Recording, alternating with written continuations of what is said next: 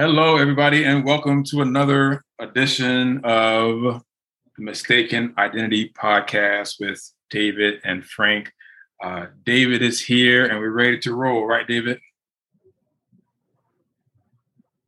Yes, sir. So I'm doing some work remotely and just trying to get things taken care of. I got another computer going on, so you guys forgive me if you can't get the best audio from me, but I'm doing well, man, and I got to do a shout out real quick. Hold on, I got to clap this. So look at this, you guys. I'm trying to hold it up as best as I can for the members that have the video version. This is the Mistaken Identity dog chain.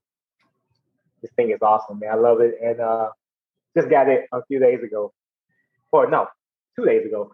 So thank you, Frank. I appreciate it, and we're ready to rock and roll. How you doing today, my friend?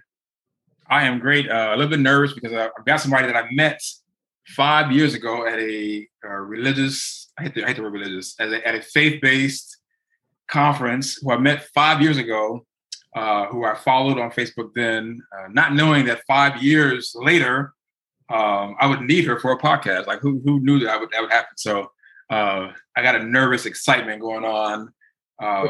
Because it's like it all came to pass. Let me bring her on now, and we're going to send her a dog chain too if she wants one. But everybody say hello to, I love this title, by the way.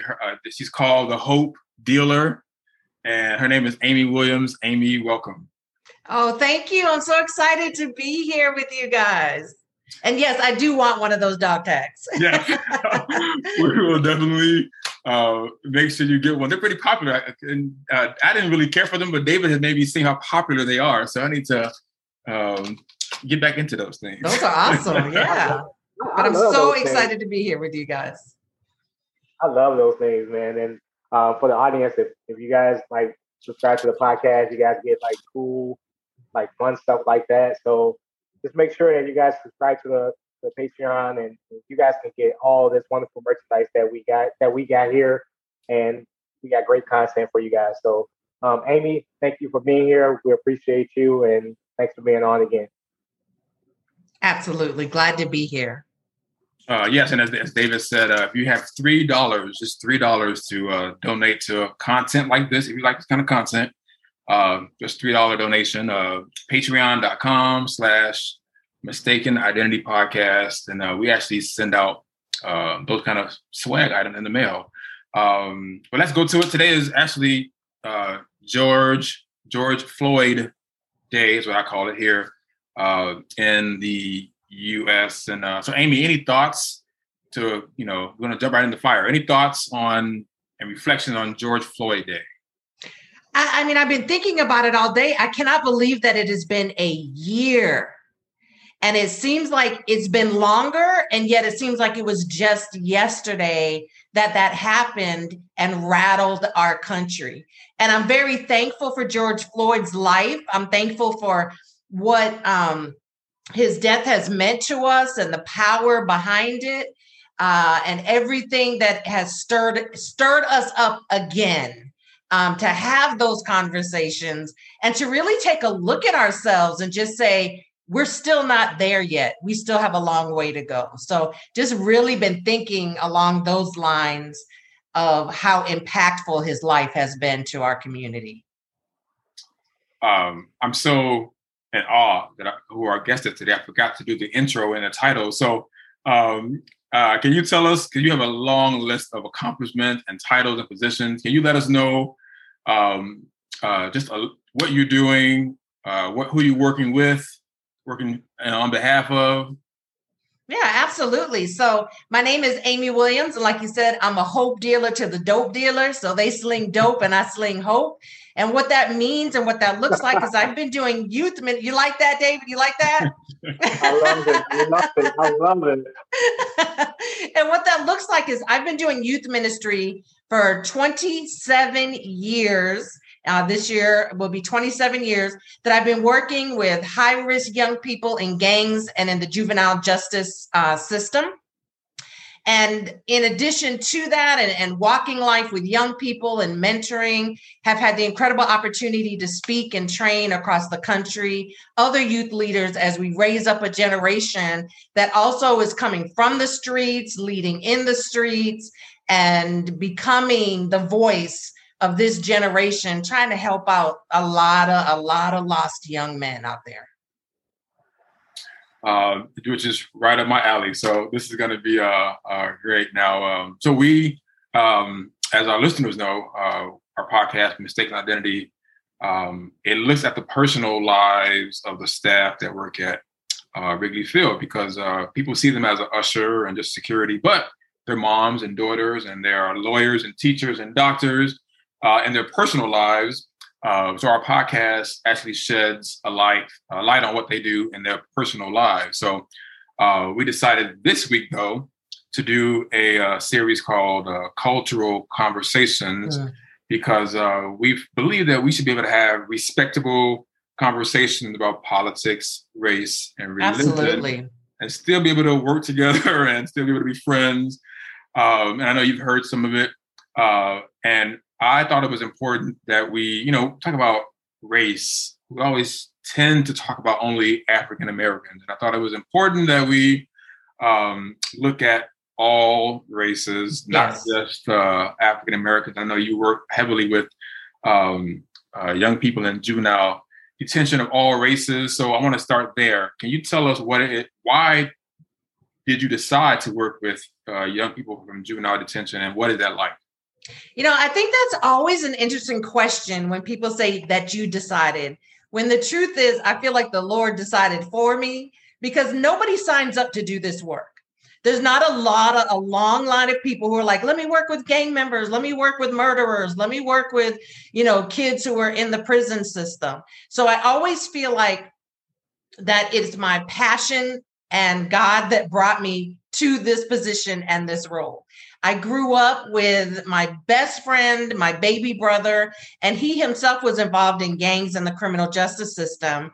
But I was so young that I couldn't do anything about it.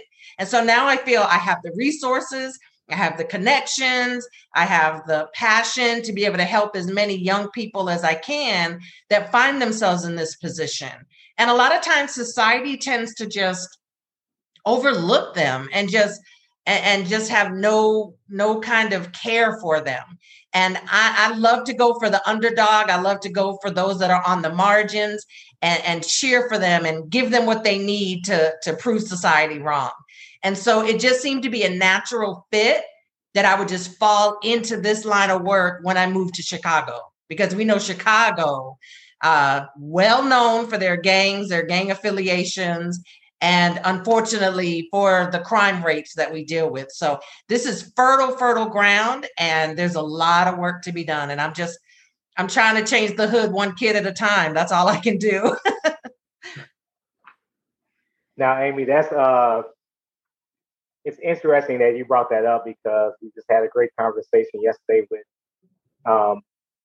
someone that Frank mentors and had some issues, and it was so wonderful that we had that interaction, that recording. I want to talk to you about how, well, let me get my words right. How do you, are you nervous going into an interaction with somebody that's affiliated with gangs and things of that nature? The weird thing is, and I know it sounds really weird, but I have never been nervous. I'm the person that I'm the person that speaks to everybody, right? So if I'm walking down the street and I see somebody, I'm speaking to them. I'm from North Carolina. So, you got that little Southern, hey, how you doing? How y'all doing? So it's always just been in me to see somebody and acknowledge them. I've never been nervous. I feel like this is what I'm called to do. And because I'm called to do it, I have everything that I need within me to make those conversations happen without the nerves. And young people, they know if you're nervous or not, and they will use that to their advantage. So I got to come in with a confidence of just being like, this is what I'm here for. I want to meet you. I want to know you, and I see you. And so, no, I'm never nervous. and to piggyback from that, so I worked at La Costa Norte for a few years, which is the homeless, one of many homeless shelters in Chicago for youth. And people used to ask me, because there was, the idea that people that live on the street are rough. Yeah. Are you you're only 150 pounds on a good day? Are you nervous or whatever? And actually, I was not nervous, and they could sense that I was not nervous. And I will say this though, to this day, I'm not even there anymore, but to this day, I made such good relationships with them that if anybody ever bothered me, they would hurt them. Exactly. That's what happens with my boys. They're like, you ain't messing with Mama Amy. You ain't messing with my big sister, I mean, and there's wisdom in it. If I see 15 guys hanging out selling drugs, I'm not just going to walk up and be like, hey, y'all, how you doing? Right? Like there's wisdom in when to speak and when to have those interactions. But yeah, my boys don't play when it comes to me either. I love it. In most cases. I had one case where I had a situation. They're like, Amy, we know where he lived. You want us to roll up on his house and take care of it? And I was like, I love and appreciate that you love me that much because I understand that's their language, right? Like that's their language. That's part of their language. But I had to shut that down real quick. But I also wanted to let them know that I saw that they cared enough for me to be able to take care of me if I needed it. But we shut that down real quick. Yeah. I had a Christmas party one time, and at the Christmas party, why we did this, I don't know. But there were several homeless youth centers at this Christmas party, which they should have never done. Two different. But anyway, so a fight broke out between one of our biggest guys and one of their biggest guys. So I go over to try to talk some sense into our guy, at least, that, we can, end it, let's go. So the opposite guy, like, who are you or whatever, went towards me, and that made it even worse. I'm like, oh, great. So, so they are, once they see that you respect them, because a lot of them don't have family, so you become family, and they will defend family to the death. Like, this is the one person, you're not going to touch that person at all. So I understand totally. Exactly. And even with those that don't have families, their gangs are their family, right? Yeah. And so they will stand up for their boys as much as they will stand up for their mama as well. So respect is completely and totally the name of the game. Yeah. And so David, go ahead, David. I'm sorry. Yeah, I was just going to say that was the fact that it's something about the affiliation that just makes it so unique with those guys, and they stand together. But I applaud both of you. And Frank, if I'm not mistaken, didn't you do like something with like mental health also, like at an institution or something like that? Yeah, but I will say anybody that's living on the street, they're all in need of. Matter of fact, even I need sometimes. But yeah, so all of them that live on the street or work with youth, they were all in need of some type of mental health. I think the average in Chicago, the average age of homeless youth is like 10. The average of Chicago.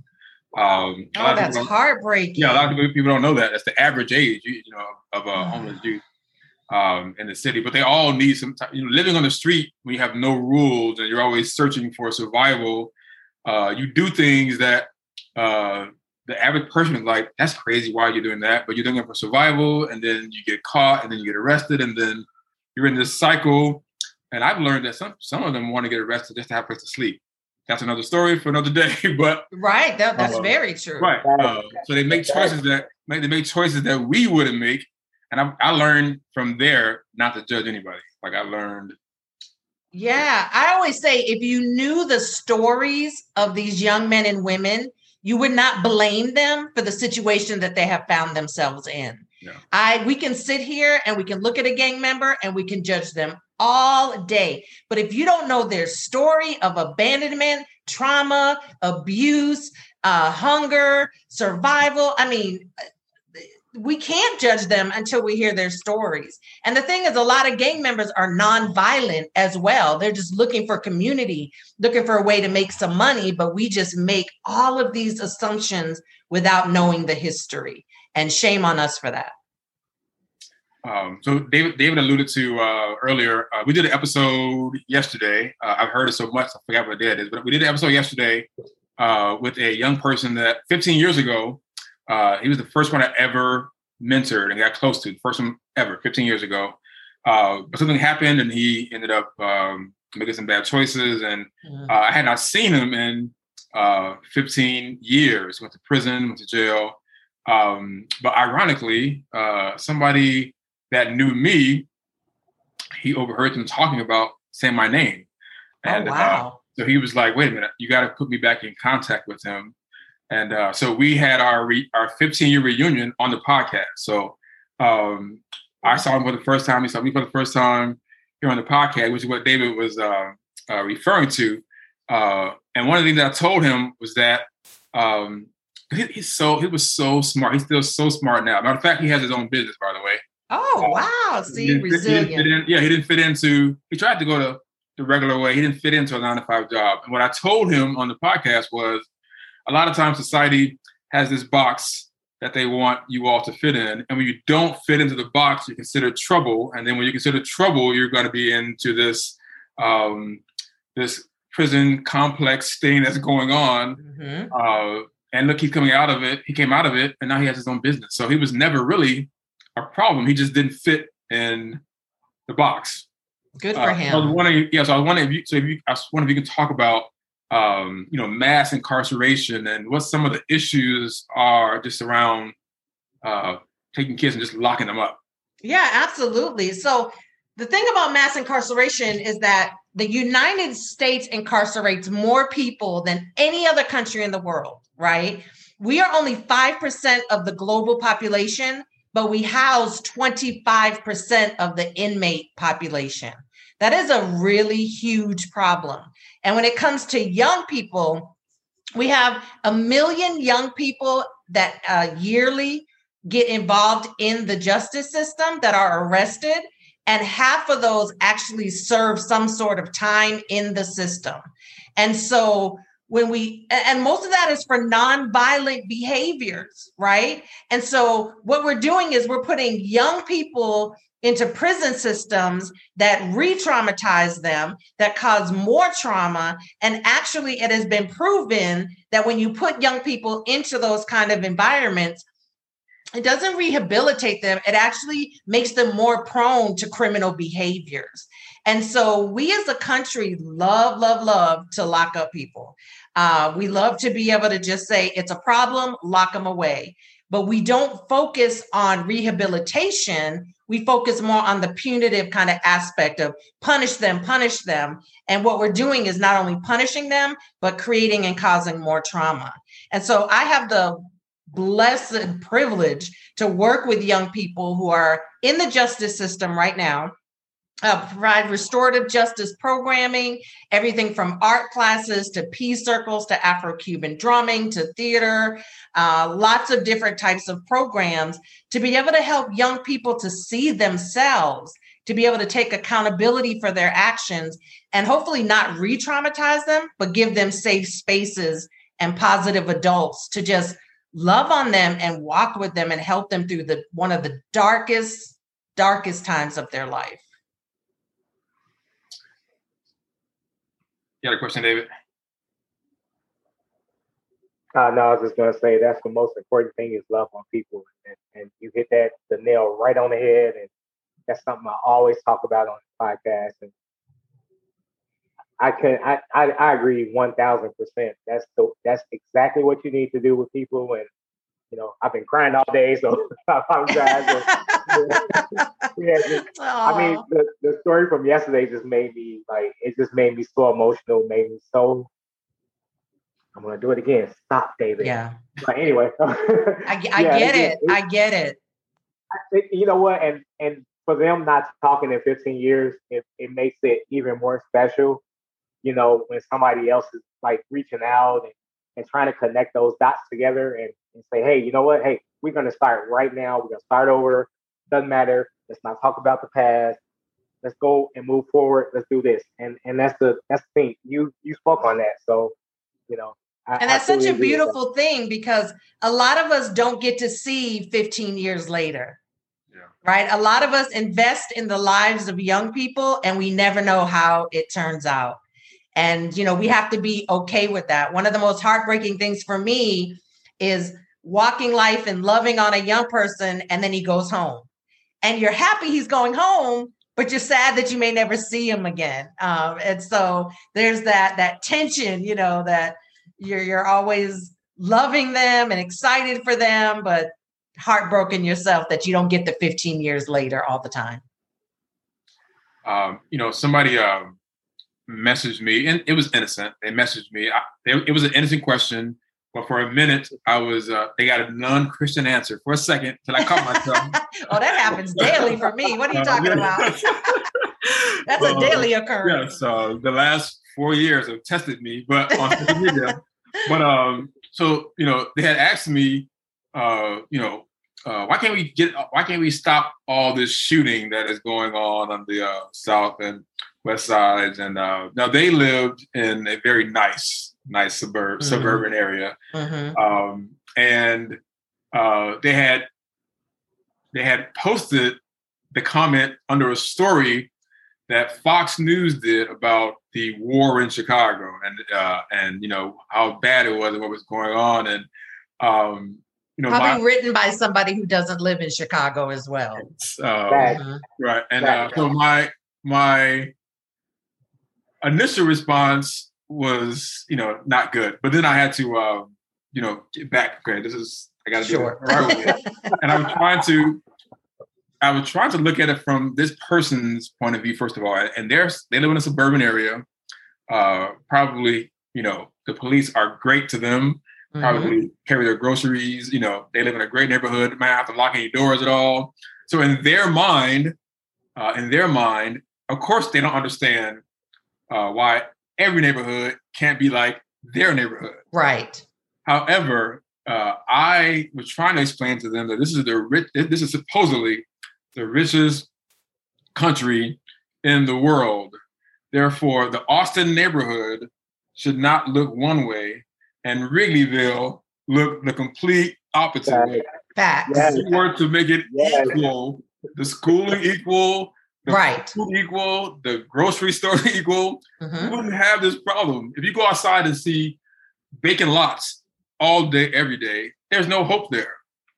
If I go up to Lakeview and see new trees planted every 3 weeks, right, have hope. I have something to look for. So what are your thoughts about the shootings and the violence that is going on in these neighborhoods, and how we know the answers, but we're just not doing them? Not us, but I think you hit on a key word, hope. And Father Greg Boyle of Homeboy Industries, which is the largest gang intervention ministry in the country out in Los Angeles, said that there is a lethal absence of hope in our young people and our communities. We have the money that is needed to be funded in our communities. We have that money, it's just not going to our communities. It is there. People make happen what they want to happen in this city, right? So let's just put that out there. We are just not funded in our communities. Our schools aren't being funded. Mental health care is not being funded. We don't even have grocery stores in our communities. We got mom and pop shops that have to charge $5 for a gallon of milk because there's not a grocery store within 5 miles of somebody's residence, right? I mean, there's systemic racism involved. Our communities are over-policed, right? So that leads to mass incarceration. Wrigleyville and Naperville and Skokie and these beautiful neighborhoods are not being policed as much as our community. Yet the facts show that white people and Black and brown people do the same amount of drugs, the same amount of time. They're just not policed as much as our communities. And so that's systemic racism right there, point blank, period. Why are you always watching us instead of watching everybody, right? There's a lot of money to be made in the prison system. There's a lot of money to be made in the private prison systems. Yeah. So there's also that. There are so many reasons. Violence is just a symptom, right? It's not the problem. There is a root issue, and violence is the language that is being played out when a community is screaming for help. What is it? That's the language of the oppressed. Violence is not the problem. Police are not going to solve this problem for us. Police are designed to do what they do. They police. They're not meant to be in our schools. They're not meant to be counselors or any of those kind of things. Police do not need to be in our schools, you guys.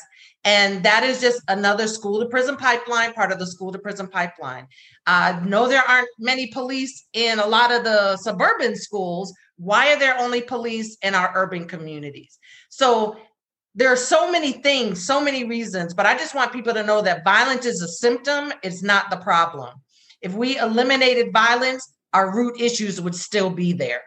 They would still be there, and we would find another way to scream out about that.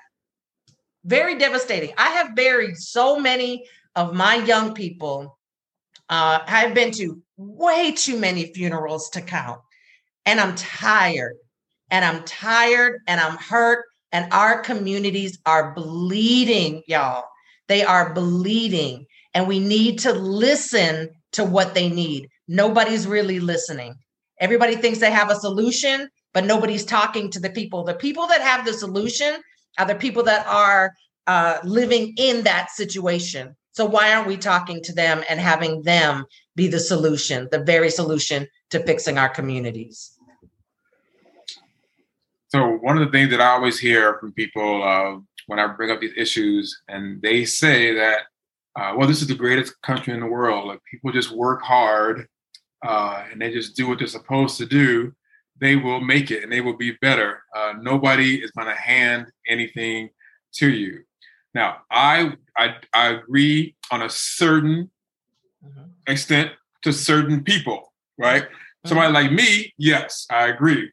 If I just choose to lay on the couch, well, before I was, investing and making money, but if I just choose to sit on the couch, in my situation, if I choose to not work one day and do whatever, then I deserve what comes to me because of my situation. But my situation, and I have to understand my privilege, is not the same as somebody else's situation. So when you hear, Amy, people say about, people, they just want a handout. They just want, they need to just work hard and things will get better. Do you get as angered as I do by that? Or, Oh, absolutely. That whole thing about pick yourself up by your bootstraps. What if you don't have any bootstraps? What if you don't have any money to buy bootstraps? What are you going to do then? Right. I love it. Right? What are you going to do then? And we're not talking about generational poverty here, right? We are talking about generational poverty. We're talking about so many reasons why, and don't get me wrong, there are people that take advantage of the system, right? Shame on them. There are people that are that way. But a majority of people want to work. A majority of people don't want to live in poor conditions. They want to have good schools. They want to see their kids thrive. They want to see their communities thriving without gentrification, right? Like, they want that for themselves and their families. But a lot of people don't know how to access resources. And unfortunately, there are very few resources to access. And so everybody is like the crab in the barrel trying to get their hands on those resources while, instead of it being plentiful.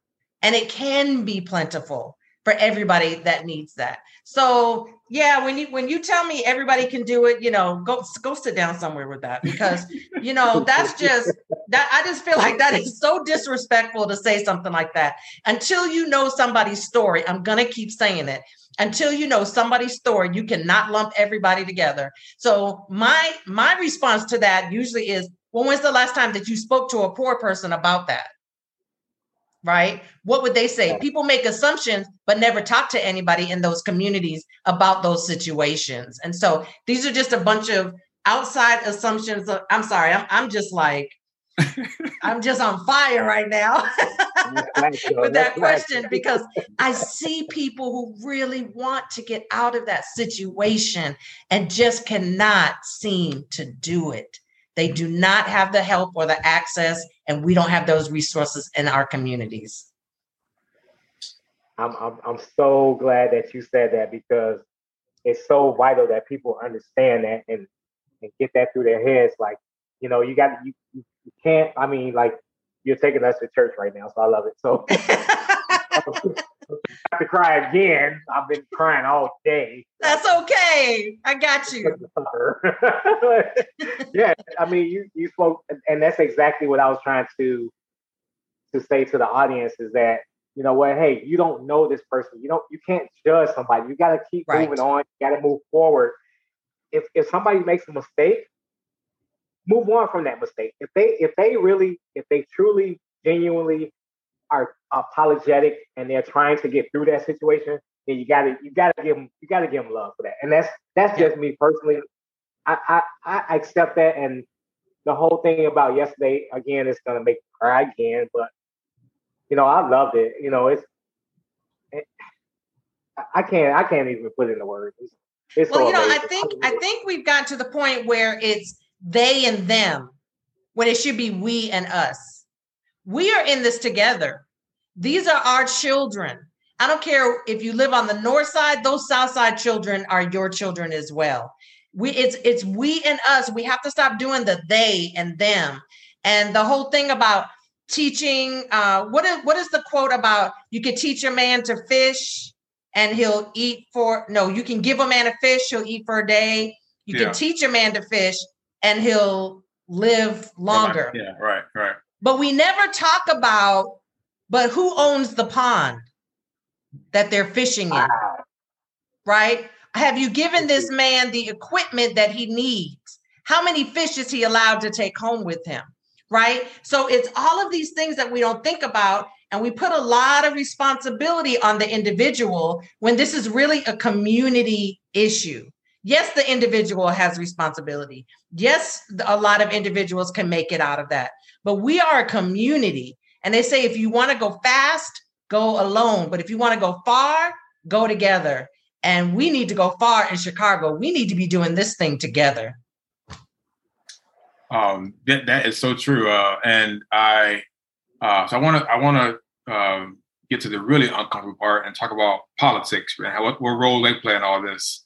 Now I have an unpopular opinion with people because I always say, for example, whether it's whoever the mayor is, people always, say that the problem is that mayor.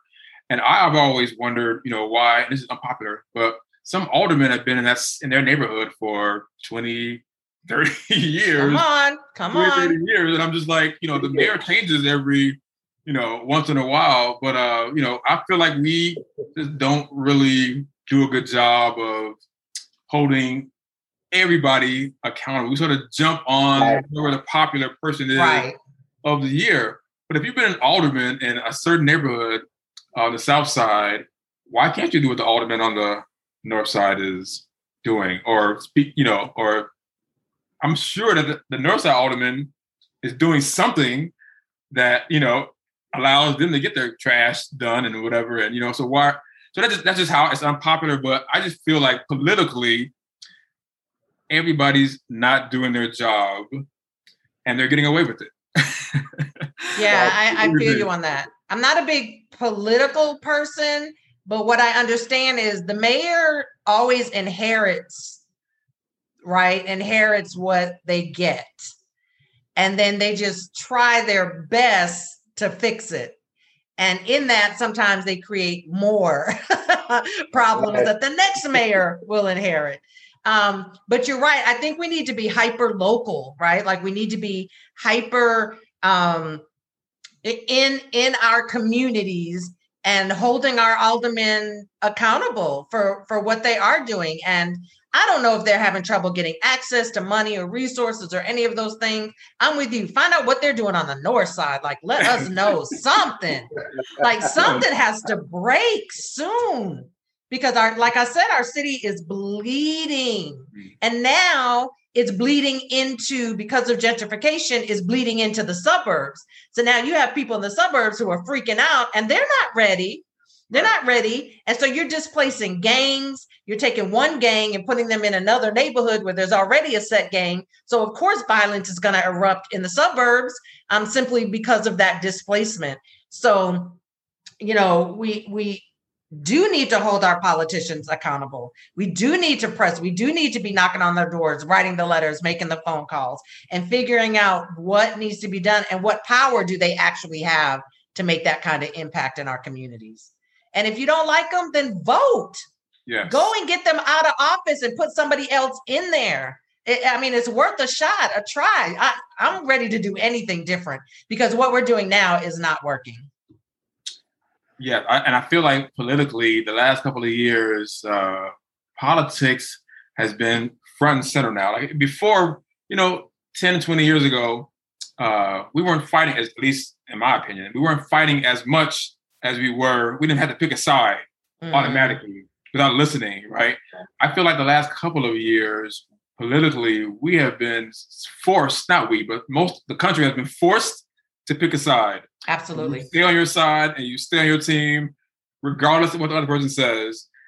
And now we're at a point in our government where we can't even agree on building roads and we got common things because now you got to pick a side. If you are on this side, right, you can't possibly help the Democrats win. And right. If you're on this side, you can't possibly help them win.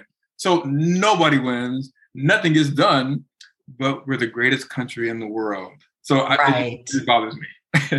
Right, as it should, and as it should bother everybody. I mean, this last year or two, we've seen nothing but division, and it's really heartbreaking because nothing can get done with that kind of division. Nothing can get done.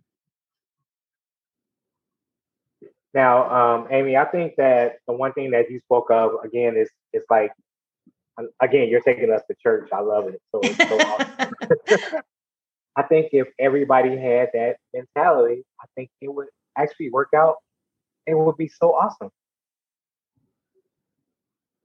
I agree. Unfortunately, we're crabs in a barrel. Yes. That's what it feels like. We don't have that unity. We don't have that common goal that we're all working towards. Chicago is not very well known for collaborating. Mm-hmm. And let me tell you something. I love Chicago. Nobody loves Chicago more than Chicagoans, right? Like we love us some Chicago, but we are not good at collaborating. I am blessed to work for an organization that understands and gets that. And what I've seen is organizations that are about unity and collaboration and working towards a common goal, they're able to make real impact. And so we need to have more, like you said, of that mentality. Sorry, guys, I had a special visitor here. Hi. Sorry. Hi. All right. Hi. I see her there back again. All right. So, Amy, now I talked about how when we think about race and racism, we automatically just think about Blacks and African Americans. We never look at any other race, and I sort of feel like sometimes they're probably like, what about us? What about us? Absolutely. So I know you work with a lot of Latino, actually youth of all nationalities. So can you fill us in? Because I mostly live in my world with where I'm at up north with the Cubs, but can you fill us in what's going on in the city, like, in the back of the yards or in other areas that are urban but not Black? And so in addition to living on the West Side in the Austin community, my organization works in Little Village, which is a predominantly Mexican community. And I have come from Humboldt Park, which at the time was predominantly a Puerto Rican community. And so having the, incredible opportunity to work with both. I'm actually biracial myself. My mom is white and my dad is Black. But everybody thinks I'm Puerto Rican, so I'm okay with being Puerto Rican. I'm sort of Rican. I'm not Puerto Rican. I'm sort of Rican. And so a lot of my young people, they just adopted me as a sort of Rican. Say it again. Say it again? Yeah. Yes. I said, I'm not Puerto Rican. I'm sort of Rican. And I love it. But being able to just be a part of all those communities, and then the prison that I work for, we know prisons hold mostly Black youth, juveniles hold Black youth. 1 in 3 people that are locked up are African American. 1 in 5 are Latino. and 1 in 17 are white. So you can see the racial disparity just in that in and of itself. But, there's a lot that's going on in our Latino communities. There's a lot going on in our AAPI communities. There's a lot going on. And it seems like that they're not getting the attention and the voice that is needed. And I think that's very sad. But I understand that right now, just with the George Floyd case, all of this attention and many of the police brutality cases have been Black and white. But please don't forget about, Latinos and their struggles. And it's not just being undocumented. There are a whole lot of other issues. They deal with a lot of the same issues that we deal with. They're under-resourced communities. They're marginalized. They don't have grocery stores in their communities either. I mean, we're walking the same fine line here, and yet we fight against each other. And so we need to not only find unity within our own community, which I think that's where it begins, but then realizing other communities are just like us and are struggling as well. And how can we come together? There's power in numbers. Oh my gosh, if we could just come together, we could take this city over. And what we know about Chicago right now is the predominant majority minority are Latinos. It's not the Black community, it's Latinos. So we have to look at that and how that is shaping the culture of our city and how it will in the future as well. So what were you thinking about when you saw the peaceful protests in the city and then some of the non-peaceful protests that were going on over the summer last? What were you thinking about? Were you mentoring youth that were involved, or were you involved? What were you thinking about during that whole social justice summer in the middle of COVID? Oh man, there was so much that I was thinking about and was involved in. And most of my involvement was giving young people a safe space to be able to share what they were thinking, especially the young people in jail who didn't know what was going on and felt this, young people, they create movements. I mean, they started the civil rights movement, right? Like young people are the ones, even in the Bible, I mean, the disciples were teenagers, right? And so if you do research, you'll see that they were teenagers. And so young people have this voice and want to speak and want to be heard. And so I feel like a lot of what I did was that, but it made me incredibly exhausted and worn out.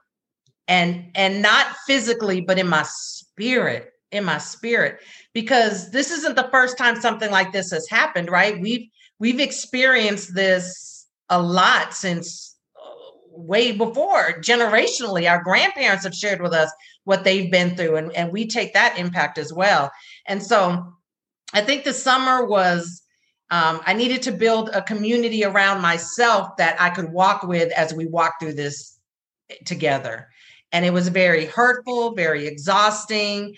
As far as like the riots and the looting and all of that kind of stuff, man, some of it I agree with, some of it I don't, but I completely understand. I'm in that stance of I understand and I get it. So people needed to be heard. People were not being heard. This is how they made their voices heard.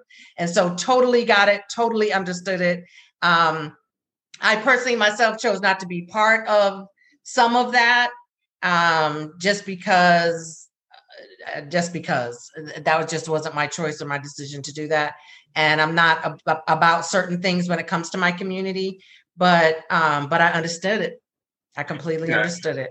And I feel like there are different ways of, somebody told me that it's going to take many different forms of protest, not just one. Exactly. To get things done. So like, for example, I was not out in the street at all, but I thought that my contribution would be to start teaching people of color how to invest, how to start building generational wealth, because that generational wealth will last them, their family, and their family's family, and their family. Yes. So I've been on a rampage since George Floyd. I have a new YouTube channel about investing for young people who are just starting. But so I feel like I am helping without being in the street. But right, exactly. There's many, many ways of protesting and getting involved. And I just chose this, let's people of color in general are living in a world with capitalism, but are participating in it because they have no idea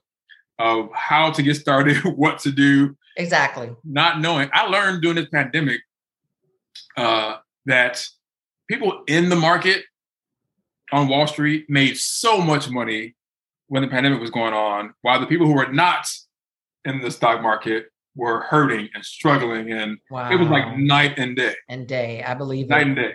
And I thought to myself, wow, if schools would teach, we live in the country is all based around capitalism. How can we not teach these people how to invest and be in the market? It's got to be a plan somewhere of why we're not doing that, because it doesn't make any sense. Right. There's exactly a plan for that. There's exactly a reason why we're not teaching our young people that. Yeah, because where the money is where the power is. So, and we have the power. That's the thing. Yeah. We do have the power. We do have the money. We invest in Nike and music and all of these clothing and beauty supplies, and we have the power. Yeah. We just need to learn how to use it in a way that enhances our community and our families. Yes. Not in a way that is it just disappears once it reaches our fingers. I've been teaching young men, when you buy those Jordan, you buy those Air Force Ones, take $10 and buy some Nike stock. Come on. Yeah, because that will, one, in a couple of years, you get all your money back that you spent. But two, why are you making somebody else rich and you're going to be struggling next week? Why not? I'm not saying don't buy the shoes. I'm saying take $10 and buy Nike stock. Right. It's a mindset. It's a mindset. Yeah. Yes. I don't buy anything unless I own part of the company. And I think we have to start owning stuff. We have to start owning stuff. I agree. If you don't own anything, what can you pass on? Right. Oh, that is so awesome. I'm so glad you're doing that. Oh, yeah. So I had my YouTube channel, Frank and Friends.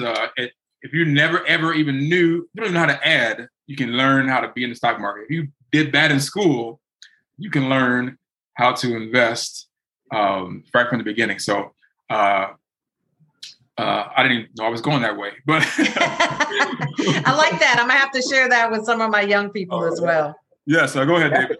You owe me then, so you got to give me something too, you know. I mean, you, that's me, so we have a personal connection, right? Sure. Sure. But so with our final time here, I want to at least ask you, gotta see what you think about sports in general. Now, do you watch the Cubs or the White Sox or not baseball and to basketball? Just from See, how you gonna ask me that question? There's only one answer to that question. Yes, I watch the Cubs. Yes, I do. Okay. Hey, Javi. Yes, I watch the Cubs. I am a Cubs fan, but my real love is football, though. So that's where you'll find me during football season. Don't mess with me on Sundays, and Mondays and Thursdays, and during I was so excited during COVID. They was on Tuesdays and Wednesdays, and it was great. It was great, and I'm a diehard Patriots fan. Diehard Patriots fan. Right. I was born and raised in New England, so I've been a fan since I was a little girl. So, but yeah, I love sports, and I'm so thankful for the Cubs and them being in Chicago and for everything that they do for our community as well, right? They're not just a team that plays sports. They actually invest in our community. So really, really, pleased about that. I'm glad you brought that up, because sometimes I get some pushback on the Cubs, and some of it is deserved, right? And I'm going to be honest and not lie, but some of it is deserved. But you have to look at the whole picture. They do as much as they can. Matter of fact, some of the individual players on their own time, right? Jason Hayward, my favorite. He wasn't even in Chicago during the summer because there was no games, but he came to Chicago, went to the West Side. I think Off the Block Club, one of those places. He went to the West Side, talked to the police and youth, went to the West Side. Oh, wow. So I want people to be educated before they start, just saying. Right, exactly. North Side, all bad. every side has some bad in it, but Exactly. I don't like to paint everybody in the same brush. Like I don't like to be considered a thug because I'm black. So we don't want to paint everything on the north side, Right. And we don't want to say that the West and the South Side are just these dilapidated neighborhoods. Right. There's so much life in the West Side and the South Side, and so much culture and arts. And it's so vibrant as well. We just deal with some issues that the North Side may not deal with. But man, our West and South Sides are beautiful, beautiful places as well. Now, this is going to sound bad. I'm prefacing this now. But when I moved to the North Side, I was in I had a withdrawal from not having a pizza puff or some ribs from Uncle Remus. I was they don't have no Uncle Remus or Harold's up there? So I just got Harold's on my block, maybe. Oh, you just got it. Okay. All right. But I'm not gonna lie. I'm not gonna lie. I was in denial. Matter of fact, for my birthday, and this is true, you can ask Jordan, one of my sons, you can ask Jordan, they're like, what do you want for your birthday? Bring me some West Side food. I need some. That's all I want. Frank, you just need to get in the car and drive to the West Side and get you some West Side food. Yeah, I go to Mars Hill, so my church is on the West Side. So it's on the West Side. Yeah, so you can go by Harold's or I had some Church's Chicken withdrawal from that. I haven't Church's Chicken. Yes, but wow. So we got to have you back, Amy, at some point. Absolutely. I had so much fun with you guys. You guys are great. Yes, time definitely flies. So David, any final thoughts, final comments for Amy? Real quick. I just want to, so we can have some fun and we stop. You're preaching, you're giving us the word, and so amazing. But who is your? Let me take mine first. Okay. So my favorite Chicago Bear is Allen Robinson. Who's yours? The Bears? Yes. You're a Bears fan, right? I don't watch the Bears.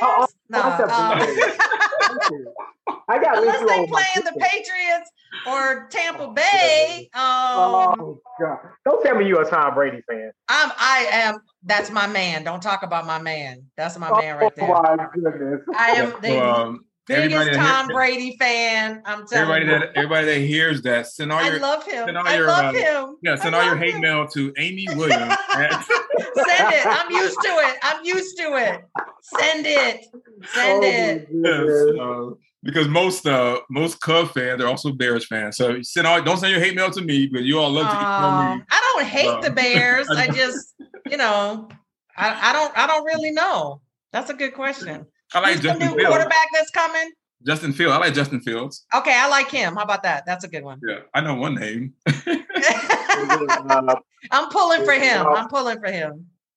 In all seriousness, though, we really appreciate you and thank you for taking time out of your schedule to be with us. And this is some pretty cold hard facts that people need to understand and deal with, and understand that we're not trying to be a certain way when we talk about things. We just want it to be level against all specters, all elements. So everybody needs to understand that. And again, thank you so much. We appreciate it.